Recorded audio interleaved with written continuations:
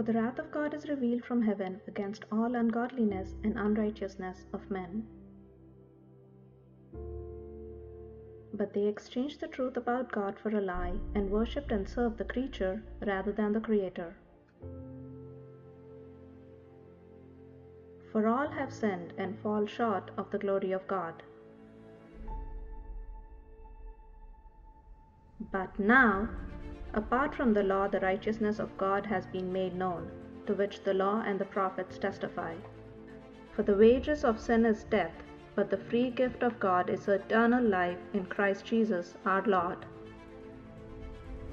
For while we were still weak, at the right time, Christ died for the ungodly.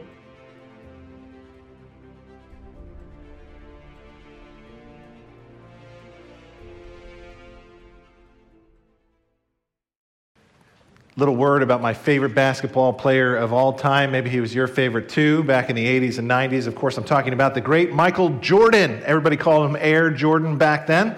He was an extraordinary basketball player, probably the greatest scorer that the league has ever seen. Career average 30.1 points per game. He has count them, 6 championship rings every single time. He was the MVP of that finals series all 6 times. If you've ever watched basketball and maybe in the last 20 or 30 years and thought, hey, that was a pretty good move, that's the guy who probably invented that move that you were inspired by. He also inspired thousands and thousands of teenagers like myself to practice for hours and hours on our reverse layups and our fadeaway jumpers. He was the guy who made basketball come alive for me. He was clean cut, he was articulate, but he was fiercely competitive. And everybody in my generation wanted to be like Mike. Here's the problem. No matter what shoes I wore, no matter how much Gatorade I drank, no matter how many bowls of Wheaties I had in the morning, me and everybody else, and even the best basketball players of my generation, would admit there is only ever going to be one Michael Jordan. And the reason why I bring that up is because here's something that we need to know today. Sometimes imitation only leads to frustration. Sometimes imitation leads to frustration. Some people have a misunderstanding about what it means to be a Christian. And maybe they haven't really studied the faith and they think, hey, I like Jesus, so I'm going to live my life like Jesus. I'm going to serve like Jesus. I'm going to give like Jesus. I'm going to be humble like Jesus. I'm going to be generous like Jesus. I'm going to stop sinning like Jesus. Now, I understand there's some nobility to the idea of that goal, but the problem with that is actually that Jesus Christ did not primarily come to be your example. Some of you think that's total heresy. Some of you are going, wait a minute, didn't Jesus say, follow me, I'm confused? Hang on to those objections. I will try to answer them throughout the message today. But for now, would you just try this on? Would you just hear me out and think with me about maybe there's a different way, maybe there's a better way? That's what our passage is about today. But to set up our passage, I have to fast forward to Romans chapter 7 to show you a tension that exists in the text. Paul says this later on. He says, I do not understand what I do. For what I want to do, I do not do. But what I hate, I do. For I have the desire to do what is good, but I cannot carry it out. For I do not do the good I want to do, but the evil I do not want to do, this I keep on doing. Question, can anybody relate to this guy up on the screen? Anybody? Raise your hand, high and proud. Let the record show that is 100% of us, except for those of you who are not being honest this morning today. Have you ever stayed up late when you knew you had to change the clocks forward the next morning? Have you ever eaten or drank extra calories that you knew you shouldn't consume? Have you ever felt like you ought to exercise, but you didn't exercise? Have you ever made some commitment you couldn't possibly keep? Have you ever committed never to blow up in anger like that again, but then nevertheless end up failing, saying, I did it again, I did it again, I did it again? This is a common human experience. There's these things I want to do, but I don't do them. There's these things I don't want to do. I do them. I even do things that are like self-destructive. We have an amazing capacity to be self-destructive, even though I know things are bad for me, and they're bad for my health. They're bad for my life. They're bad for my relationships. I know, but I still do them. This is not a new problem. This is humankind's oldest problem. This guy wrote these words over almost 2,000 years ago. Furthermore, this on the screen here, this is not the experience of like a pagan. This is the experience of one of the best behaved people that you would ever have met. This is the experience of a religious person. And so we all have this problem. And so that's the problem with imitation. That's the problem when you go to the self-help section in the bookstore. The self who's trying to help you is like an idiot. Now, I realize this is not what we want to hear. We know that trying harder and hard work does work in other parts of our lives and in our society. We pull ourselves up by our bootstraps here. We're Americans, right? Hard work is very respectable and it's highly esteemed in this culture, yes? We are a culture of doers. Bob the Builder asks us, can you fix it? And we say what? Yes, we can. And so because we've been trained to think this way, we're going to have a hard time letting go of this mindset in the spiritual realm. But let me just remind you of the words of our Lord Jesus Christ, who said, apart from me, you can do nothing. In other words, when it comes to my spiritual problems, when the question comes, can we fix it? Jesus Christ, the Lord of Lords, says, no, you can't. There's got to be another way. And thankfully, there is another way. That's what our passage is about. Please turn with me to Romans 5, verses 12 through 21. Now, as you turn there, let me just give you a fair warning. This is some of the most difficult, some of the most complicated, some of the most confusing verses that we find in the whole Bible. And so my desire, with the advice of Albert Einstein, is to make things as simple as possible, but not more simple than they actually are. My desire is to put into simple terms a profound truth so that we can all understand it today. What you're going to see is three parts to the message. The outline goes like this. We're going to see humanity's ruin, then we're going to see humanity's rescue, and then we're going to see humanity's reign. What we have here at the end of chapter 5 is kind of the end of a big section in the book of Romans, and it becomes like a hinge section. It's the conclusion of everything that has really come before, but it's also extremely foundational to take us where he needs to go, especially in Romans 6, 7, and 8. So this is like a crux passage. And what you're going to see here really is a comparison. It's a comparison between two Adams. The first Adam of Eden and the fall, and then the second Adam of the cross and of heaven, Jesus Christ. And so that's where we're headed today, the ruin, the rescue, and the reign. And it's going to be exciting, but before we do that, we should really pray and ask for God's help. Heavenly Father, thank you so much for preserving this text. And when we think about it, when I think about it, I think, what can I say about this? I feel so inadequate to explain these profound truths today. So the preacher asks for your help, and I do so desperately. Would you now just give us, by your Spirit, the illuminating power to understand your word today? What we know not, teach us. What we have not, give us. What we are not, make us. For your beautiful name. Amen. So our passage today comes because Paul has made some profound conclusions at the beginning of chapter 5. And so he's told us some amazing things, and the question that he's answering is, how could that really be possible through just the obedience and act of one man? And Paul's going to say, that's actually not without precedent. Okay? So pick it up with verse 12. He begins like this, therefore, just as sin entered the world through one man, and death through sin, and in this way death came to all people because all sinned.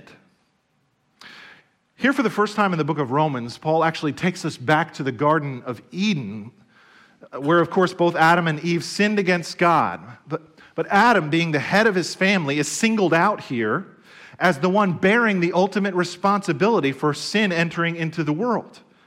And that sin led to death, which then spread to all people. So notice it's like a three-stage chain reaction, right? Number one, sin enters the world through Adam.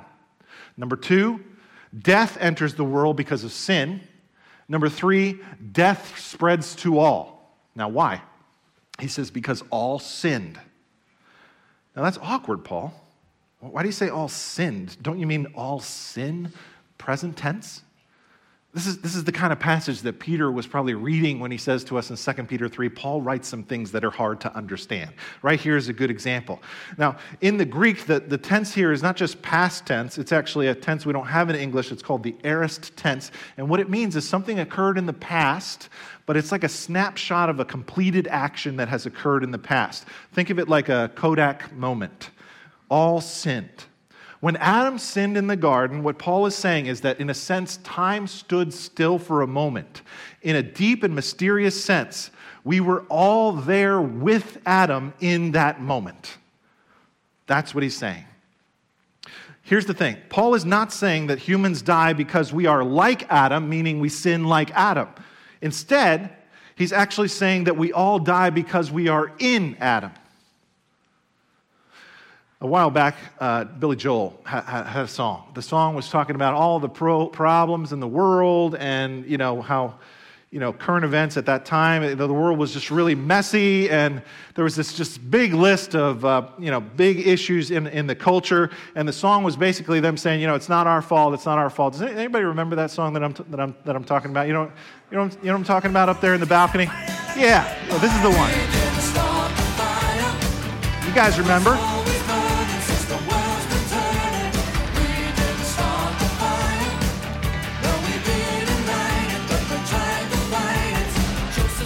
All right, knock it off up there, balcony. Okay, so see, what Paul is saying in Romans 5:12 is Billy Joel was wrong. We actually did start the fire.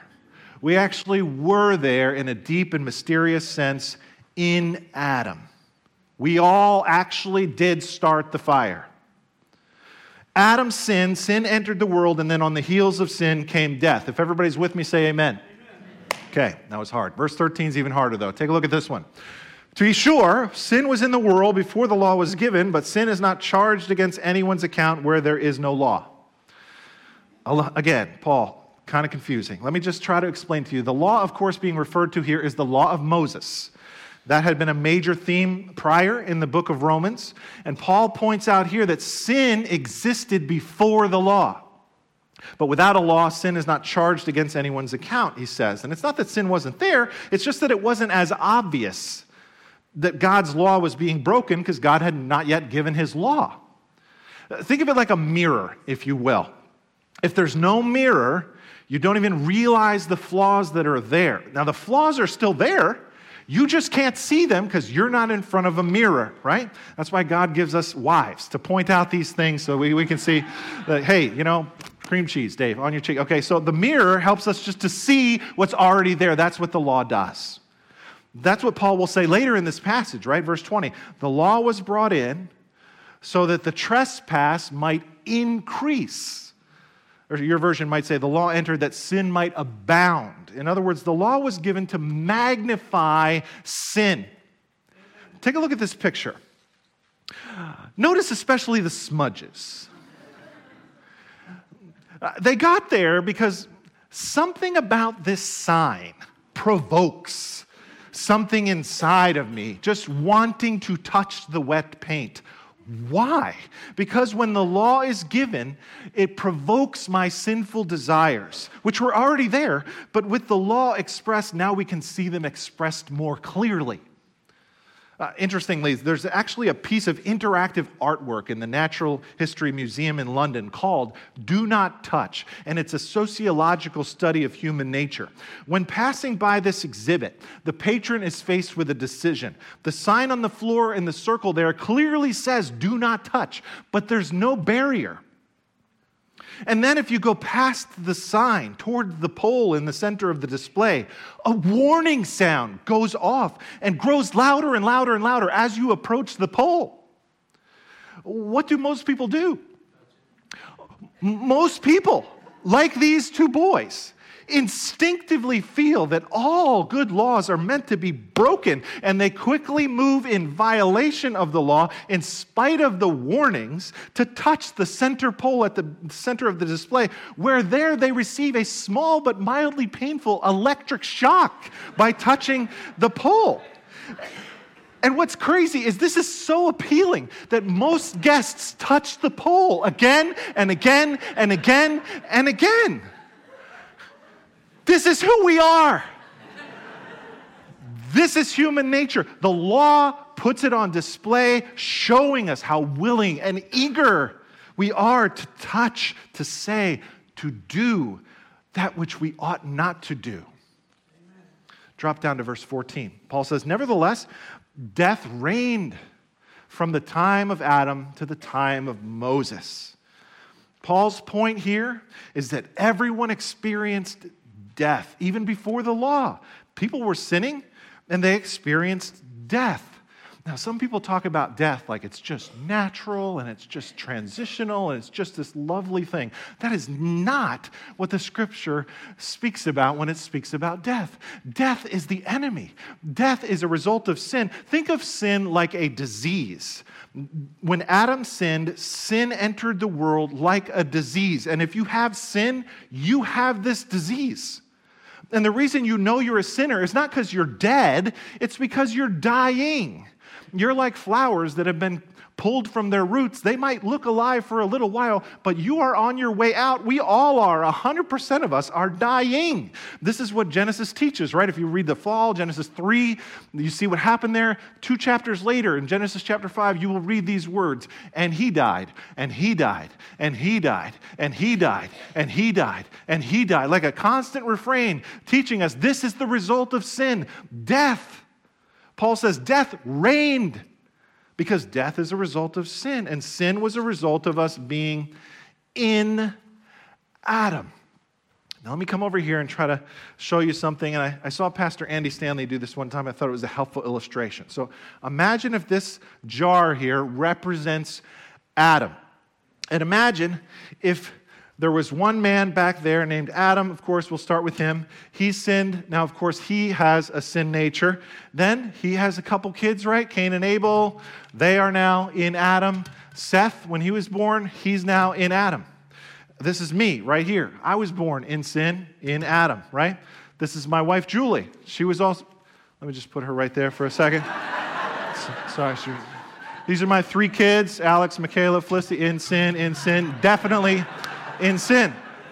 Right here, this right here, this represents Billy Graham in sin, okay?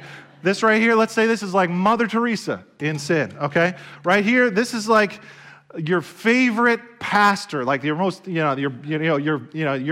is Peter Pendel right here in sin, all right? So, okay, this right here, this is the sweetest little grandma in this church. There you are, sweet little grandma, everybody loves you, couldn't hear it, in sin, all right? In sin. Right here, this right here is the rest of the staff, okay? We got Scott Rajapi in sin. We got Johnny Graves in sin. Pastor Bob, definitely in sin. Definitely in sin. All in sin. Rachel Rickershauser, even Rachel Rickershauser. That's right. You'd say, Rachel? Yep, Rachel, in sin.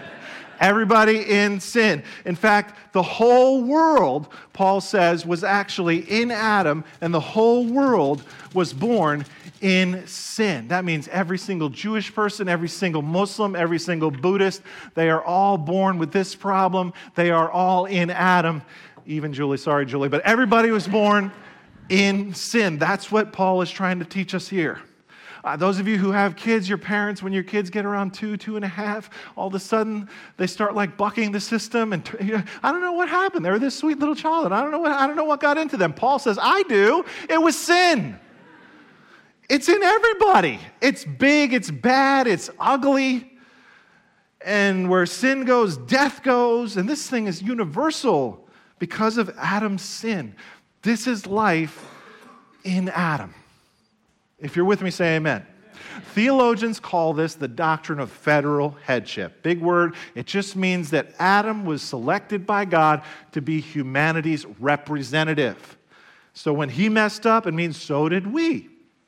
Think about avid sports fans and how they talk about their team when they win something. They say, we won the Super Bowl, or we won the World Series, right? And I'm like, okay, we won. Did any of you actually go out on the field? Did any of you actually even catch one pass? Did any of you even play 1 minute of time in that game? But no, but somehow we won. There's this sense of like the collective identity. That's what's going on here in our text. Or another way to think about this is like our government. Our government, we have these elected officials. They're there to represent us. We even have a House of Representatives, and when they make a decision, we live with the consequences of that decision, right? If our political representatives vote to raise taxes, we pay more taxes. If our political representatives vote to go to war, we're at war. You can't say, well, no, I'm not at war. Yes, you are. We're at war because they represent us and their decisions affect our lives. That's the way it is with Adam and the whole human race. He was our representative, and what he did affected us all. Now, right away, what you're thinking is probably what I was thinking when I was first learning about this. That's not fair. This whole concept really goes against my mindset of Western individualism. In the West, each person is like an island unto themselves. We have this sense of I'm responsible as an individual, and that's it. You're on your own. But the Bible actually doesn't take that approach. And so if we'll use the lens of the Scriptures to help our understanding, we're going to see that there's actually this solidarity going on. There's actually this thing of the human family. There's actually a group identity going on in the text, and we are together in Adam. Now, some people say, no way. I would have never done it the way Adam did it. I would have never eaten of that fruit in the garden. If I was in the garden, man, I would have chopped that tree down. That's what I would have done in the garden, right? That's how I would have handled that. That's kind of how we think. But friends, when we think that way, with all due respect, we are not thinking in alignment with what the Scriptures say is true.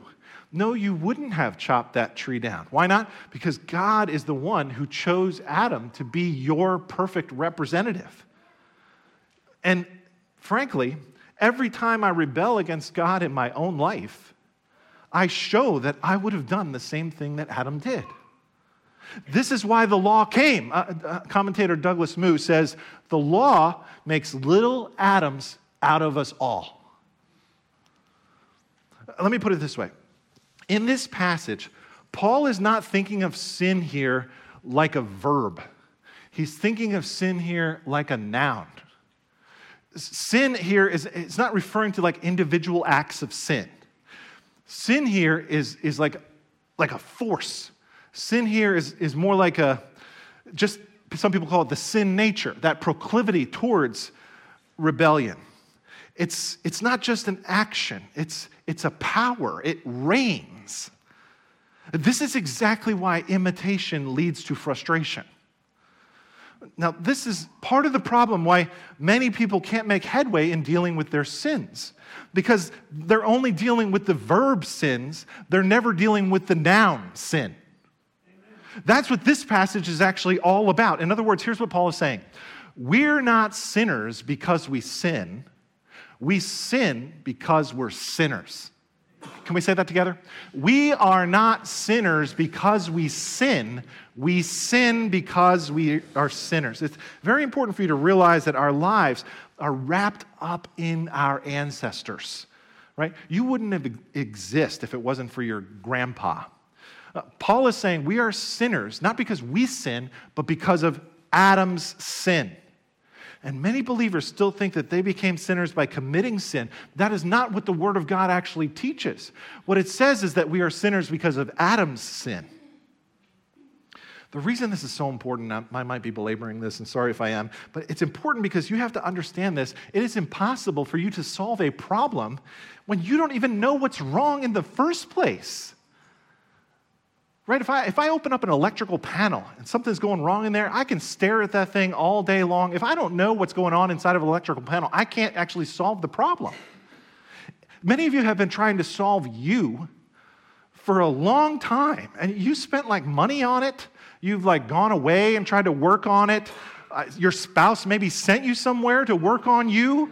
You went to counseling or whatever, workshops, intensives, and it hasn't worked. And you might have a theory on what's wrong with you, but you're not really sure. And if you don't know for sure, your solutions are going to fall short. Let me try to illustrate it this way. Once upon a time, a man purchased a white mouse to use as food for his pet snake. He dropped the unsuspecting mouse into the snake's glass cage, where the snake was sleeping in a bed of sawdust. The tiny mouse had a serious problem on his hands. He was in mortal danger. At any moment, the snake could awake and he could be swallowed alive. Obviously, the mouse needed to come up with a brilliant plan. And so the terrified creature quickly set out to cover the snake with sawdust until it was completely buried.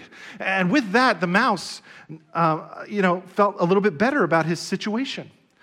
That's an image of our world's response to Adam, our world's response to sin, our world's response to death.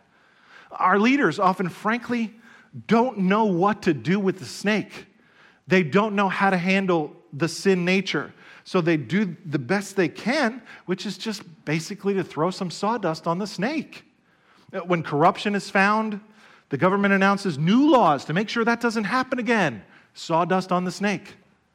When domestic violence erupts from our athletes, the league suspends them and requires them to go to educational programs. Sawdust on the snake. When terrorists kill innocent people, we seek to kill them back.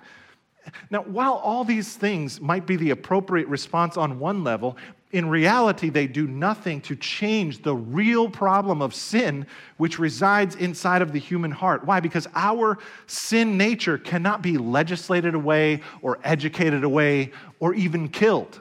Amen. We are just like this mouse sitting in the cage, and all we can ever really have is false hope, false security, and a counterfeit temporary joy. Is there anything greater than Adam's sin? Is there any force in this universe that's more powerful than Adam and his sin? Well, to answer that, we're introduced to movement 2, humanity's rescue. Now, at the end of verse 14, you may have noticed that it said Adam was a type or a pattern of the one to come. And this is why the Bible refers to Jesus as the second Adam, which might be confusing to you because you're like, Christmas story, I thought they said you shall call his name Jesus. They didn't say call him Adam number 2. But here's the connection. Just as Adam represented the whole human race, so also Paul says Jesus became a representative as well, but a much better one. And so here he begins this contrast between the first Adam and the second Adam. And I want you to notice ways in which they're similar, but more importantly, notice ways in which they are very, very different. Start with 15. Paul says, but the gift is not like the trespass. For if the many died by the trespass of the one man, how much more did God's grace and the gift that came by the grace of the one man, Jesus Christ, overflow to the many?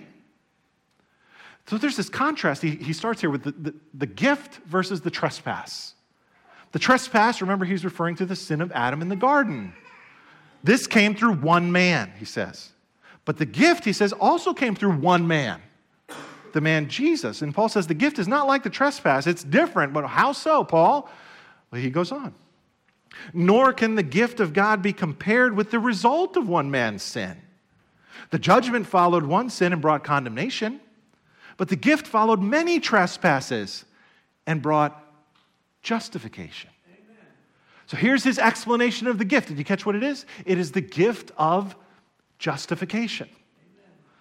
Justification being the declaration of righteousness. We talked about that a couple of weeks ago. There's two sides, right? On the one side we have condemnation. On the other side we have justification. And we are not justified because of our works. We're justified because of the work of Christ. This is why he calls it a gift. This is why we call what Jesus did on the cross his finished work, because it is finished, it is done, it is completed, it is over. You say, well, I didn't really do anything to become righteous. That's exactly right. You did nothing to become righteous, and Jesus did nothing to become sin. This is the way imputation works. Just as those who are in Adam die because of his sin imputed to them, so also those who are in Christ live because of his righteousness imputed to them. Just as it is not at root the personal sinning of those in Adam that brought their condemnation, so it is not at root the personal goodness of those who are in Christ that brings their justification. Just as all that is true of the first Adam was true of us, when we are united to Christ by faith, all that is true of our new Adam is now true of us. Amen. Now the contrast continues in the next few verses, so buckle your seatbelts. 17. For if by the trespass of the one man death reigned through that one man, how much more will those who receive God's abundant provision of grace and the gift of righteousness reign in life through the one man, Jesus Christ? Consequently, just as one trespass resulted in condemnation for all people, stay with me, so also one righteous act resulted in justification and life for all people.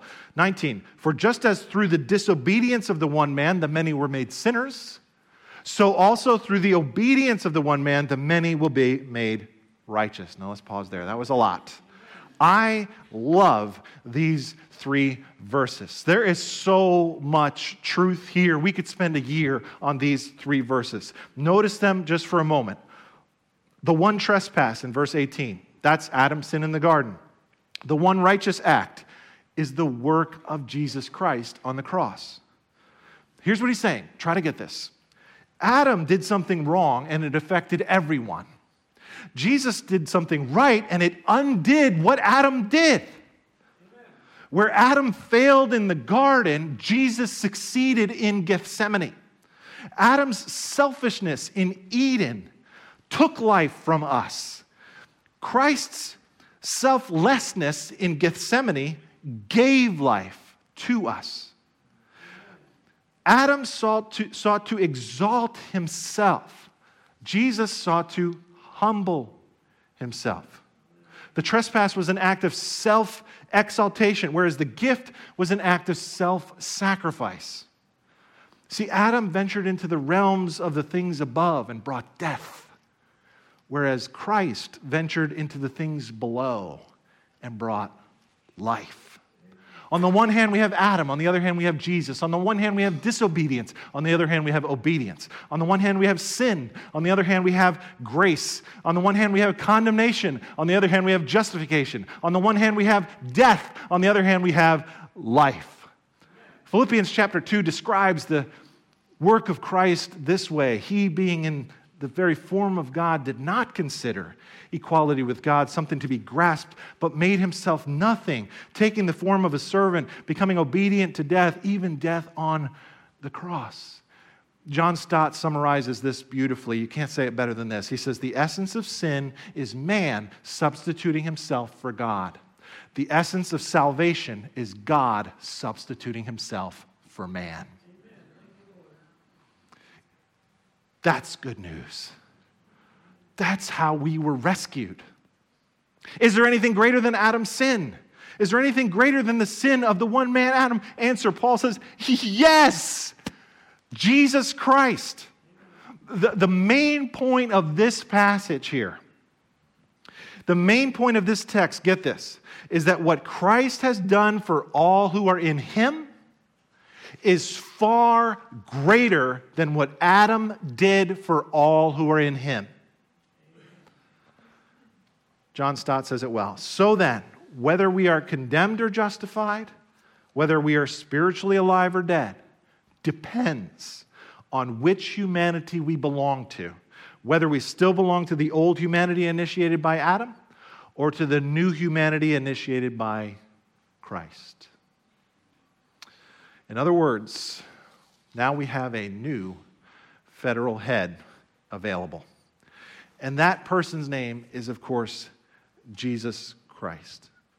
And so, as all were born in Adam, when you become a Christian, you are taken out of Adam and you are placed into Christ. And in the spiritual realm, a deep and significant transaction takes place when you come out of Adam, place your faith in Christ, and you are transferred into Christ. And this is what we want to be all about as a church, taking people out of Adam and into Christ. And every time somebody places their faith in Jesus Christ, we get to bear witness to them being transferred right here, out of Adam and into Christ, out of Adam and into Christ, out of Adam and into Christ. This is what we're all about as a church. This is our mission, to take every person who is in Adam and put them within earshot of the gospel of Jesus Christ and preach this gospel so that many, many people can be transferred out of Adam and into Jesus Christ, as many as we possibly can. But here's the thing, there's still more. There's still more who need to know.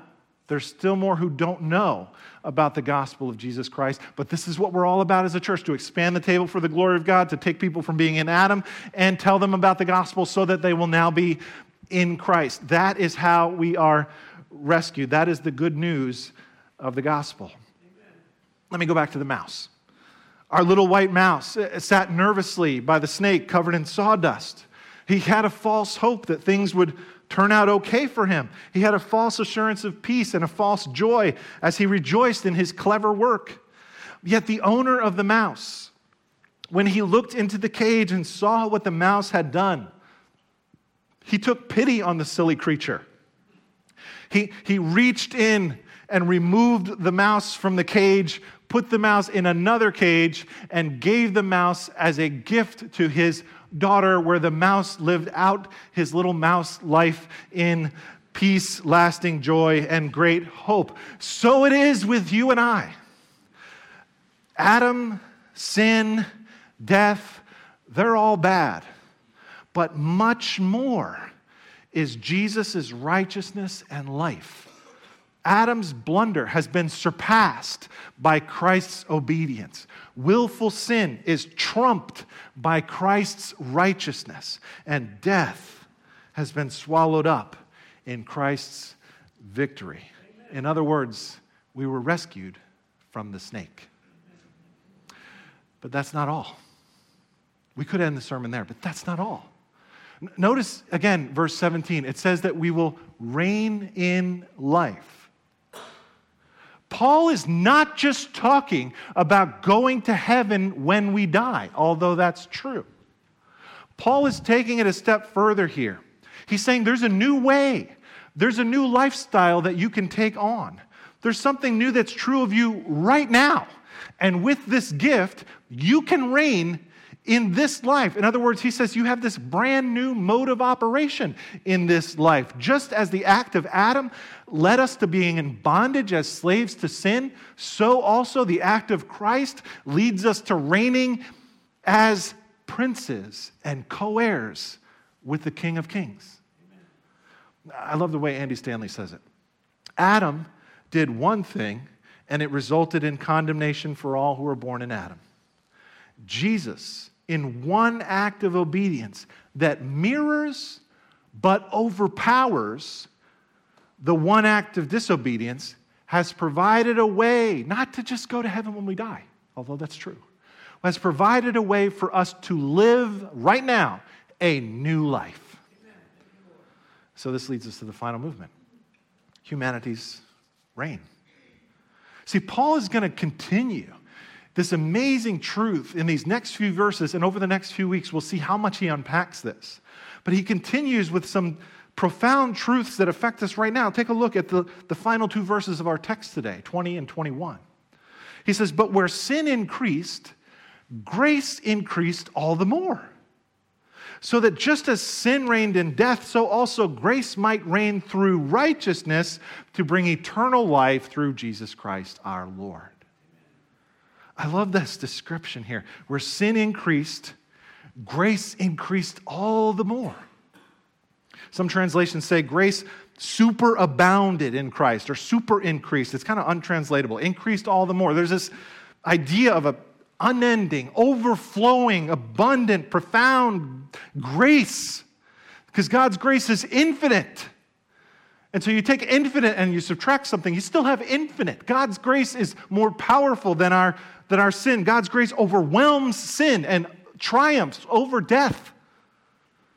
I want you to see here that what Paul is trying to do primarily is to lift up the uniqueness and the singularity and the greatness of Jesus Christ in this text, who we worship. This text should cause us to focus on Christ and love Him and worship Him and be satisfied in Him and in Him alone. The hymn writer said it this way: marvelous grace of our loving Lord, grace that exceeds our sin and our guilt. Yonder on Calvary's mount outpoured, there where the blood of the Lamb was spilt. Grace, grace, God's grace, grace that will pardon and cleanse within.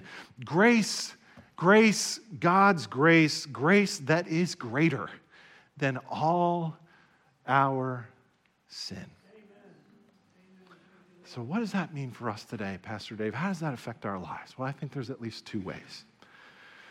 The first way is this. It means if you're here today and you haven't made this decision, and something in your mind is thinking, my sin is too big, or my sin is too great, or Christ can't forgive me because you don't know what I did. If that's the way you're thinking, you need to hear these words. No one is beyond the grace of Jesus Christ. Some of you need to hear that today. There is no sin in your life or in your past that is greater than the grace of Jesus Christ. Amen. You need to come to Him by faith and receive that gift today. Now, when you receive this grace, it's not about working hard or achieving. Remember in verse 17, it says, those who receive the gift of righteousness. It's not about achieving, it's about receiving. It's about being transferred by faith from Adam into Christ, and we make that transfer by faith alone. Now, others of you, you're already Christians, and you need to hear this message too for an entirely different reason. You need to realize that there is actually a different way to live the Christian life. There's an entirely new way to pursue being a good person besides imitation. Because the Christian life is not just about imitation. Imitation only comes after imputation. And you can't get those out of order. Only after you understand imputation, the righteousness of Christ that's been granted to you as a gift, only then can you even think about imitation. And it's not going to come about by your human effort or human exertion. It's going to be the fruit of the Holy Spirit working in and through you. Fruit is produced in and through you, not by you. It's His fruit, it's His Holy Spirit who is at work in you. This is the way of grace. And as God draws us into His presence, Scott Saul says, if you want to be more like Jesus, stop trying to be more like Jesus and spend more time being with Jesus. As you spend more time with Jesus, who welcomes you into His presence, you will become more like Him. As you remain in Him, Jesus said in John chapter 15, I am the vine. You're like the branches.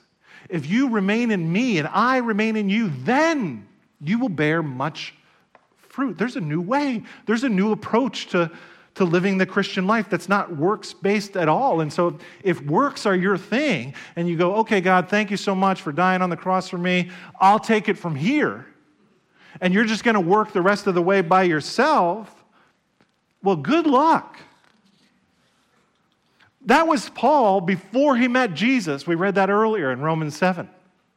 It doesn't last. That's the thing about willpower. Your will doesn't have enough power. You need a power greater than yourself. What is greater than Adam? The person of Jesus Christ. Now, on a very personal note, I got to say that this truth right here completely changed my life.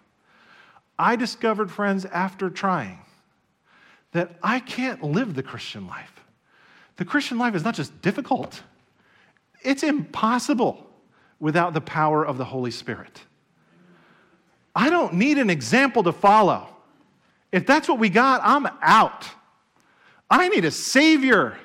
I need to be rescued. And this is not just a one-time thing that happened in my past. I got to remind myself of this gospel every single day. This is why Paul says there's this new way. Something's happened to you now. You've been transferred from Adam to Christ. There's this fundamental change, and this change happened at the core of who you are. And in the verses that follow, in the chapters that follow, Paul says, I want to teach you all about this new way and live out the implications of this great change. And we'll get there as we progress in this series. But this is a foundation that he has to lay. And so I thought I would give you an illustration that I find to be helpful. This week I saw on CNN that one of the families in our church is striving for an international adoption, but the thing with the coronavirus is kind of putting them behind. And of course, their prayer is to get there as soon as possible and get their new child. And I thought about that story, which was so profoundly done, and we're praying for you guys. But I thought about, this is a little bit like that. This is a little bit like an international adoption. Think about it. Here's a baby, or here's a toddler, or here's an older kid living in an orphanage. And there's several layers of authority over there, right? There's this government. There's also the authority over the orphanage. Then there's leaders inside of the orphanage. And there's these things that are dictated to this child, right? Here's where you're going to live. Here's where you're going to sleep. Here's what you have to eat. Everything is dictated. But then, with the stroke of a pen, and this child may not even be aware of when this pen stroke happens. With one gesture, all of a sudden, that little child goes from orphan to family member. With the stroke of a pen, all of a sudden, that little precious child goes from, by anyone's standard, poverty, having nothing, no future, no financial future, to, by anybody's standards, if they're coming here to America, wealth. It's amazing. Now, even though that's done when the papers are signed, it's going to take that child some time to get used to that new reality, isn't it? It's going to take them some time to kind of wake up to this whole concept of I guess everything's different now. I'm not who I used to be. I've been taken out of one sphere and placed into another sphere altogether. That's a little bit of a picture of spiritually what's going on today in our passage, if you will. Now, with the stroke of a pen, that government, that institution, that orphanage, those leaders, they lose all authority over that child. They can write, they can call, they can text you, brother, they can show up at your door. And mom and dad can say, you have no authority over our child anymore. They belong to us.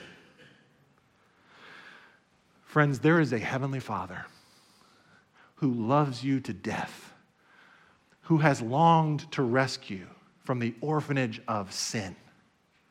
And whether you knew it or not, whether you understood it or not, 2,000 years ago, a legal transaction has taken place through the death, burial, and resurrection of the Son of God, Jesus Christ. And you have the opportunity to, by faith, move from one family into another family.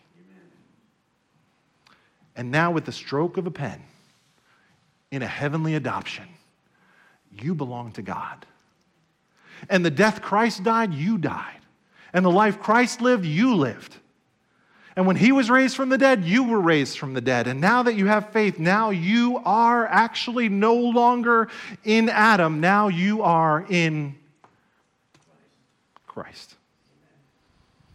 This is the foundation that Paul is going to lay right here, and it will take us where we need to go for the next several weeks. But before we go there, we have to establish something right from the beginning. And it's this question. It's a choice we all have to make. It's a choice between the identity of Adam and the identity of Christ. Whose identity will you embrace? Will you continue in Adam? Or will you continue in a new perspective in your life? What would that look like in your struggle against sin?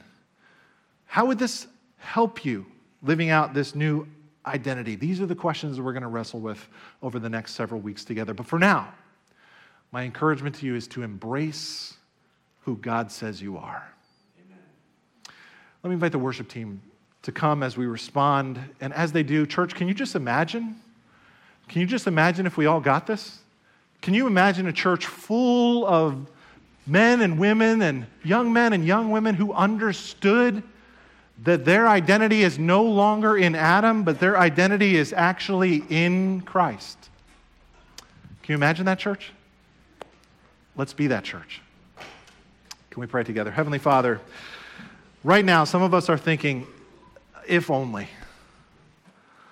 We so desperately want this to be a reality in our lives. Would you now open up our eyes and our ears and our hearts to the reality of who we are in you? Today we say thank you for rescuing us from the ruin. And today we fix our eyes on you. And we want to be all that you say we are. We give you praise, the Lord Jesus Christ, whose grace is greater than all our sin. In his name we pray. Amen.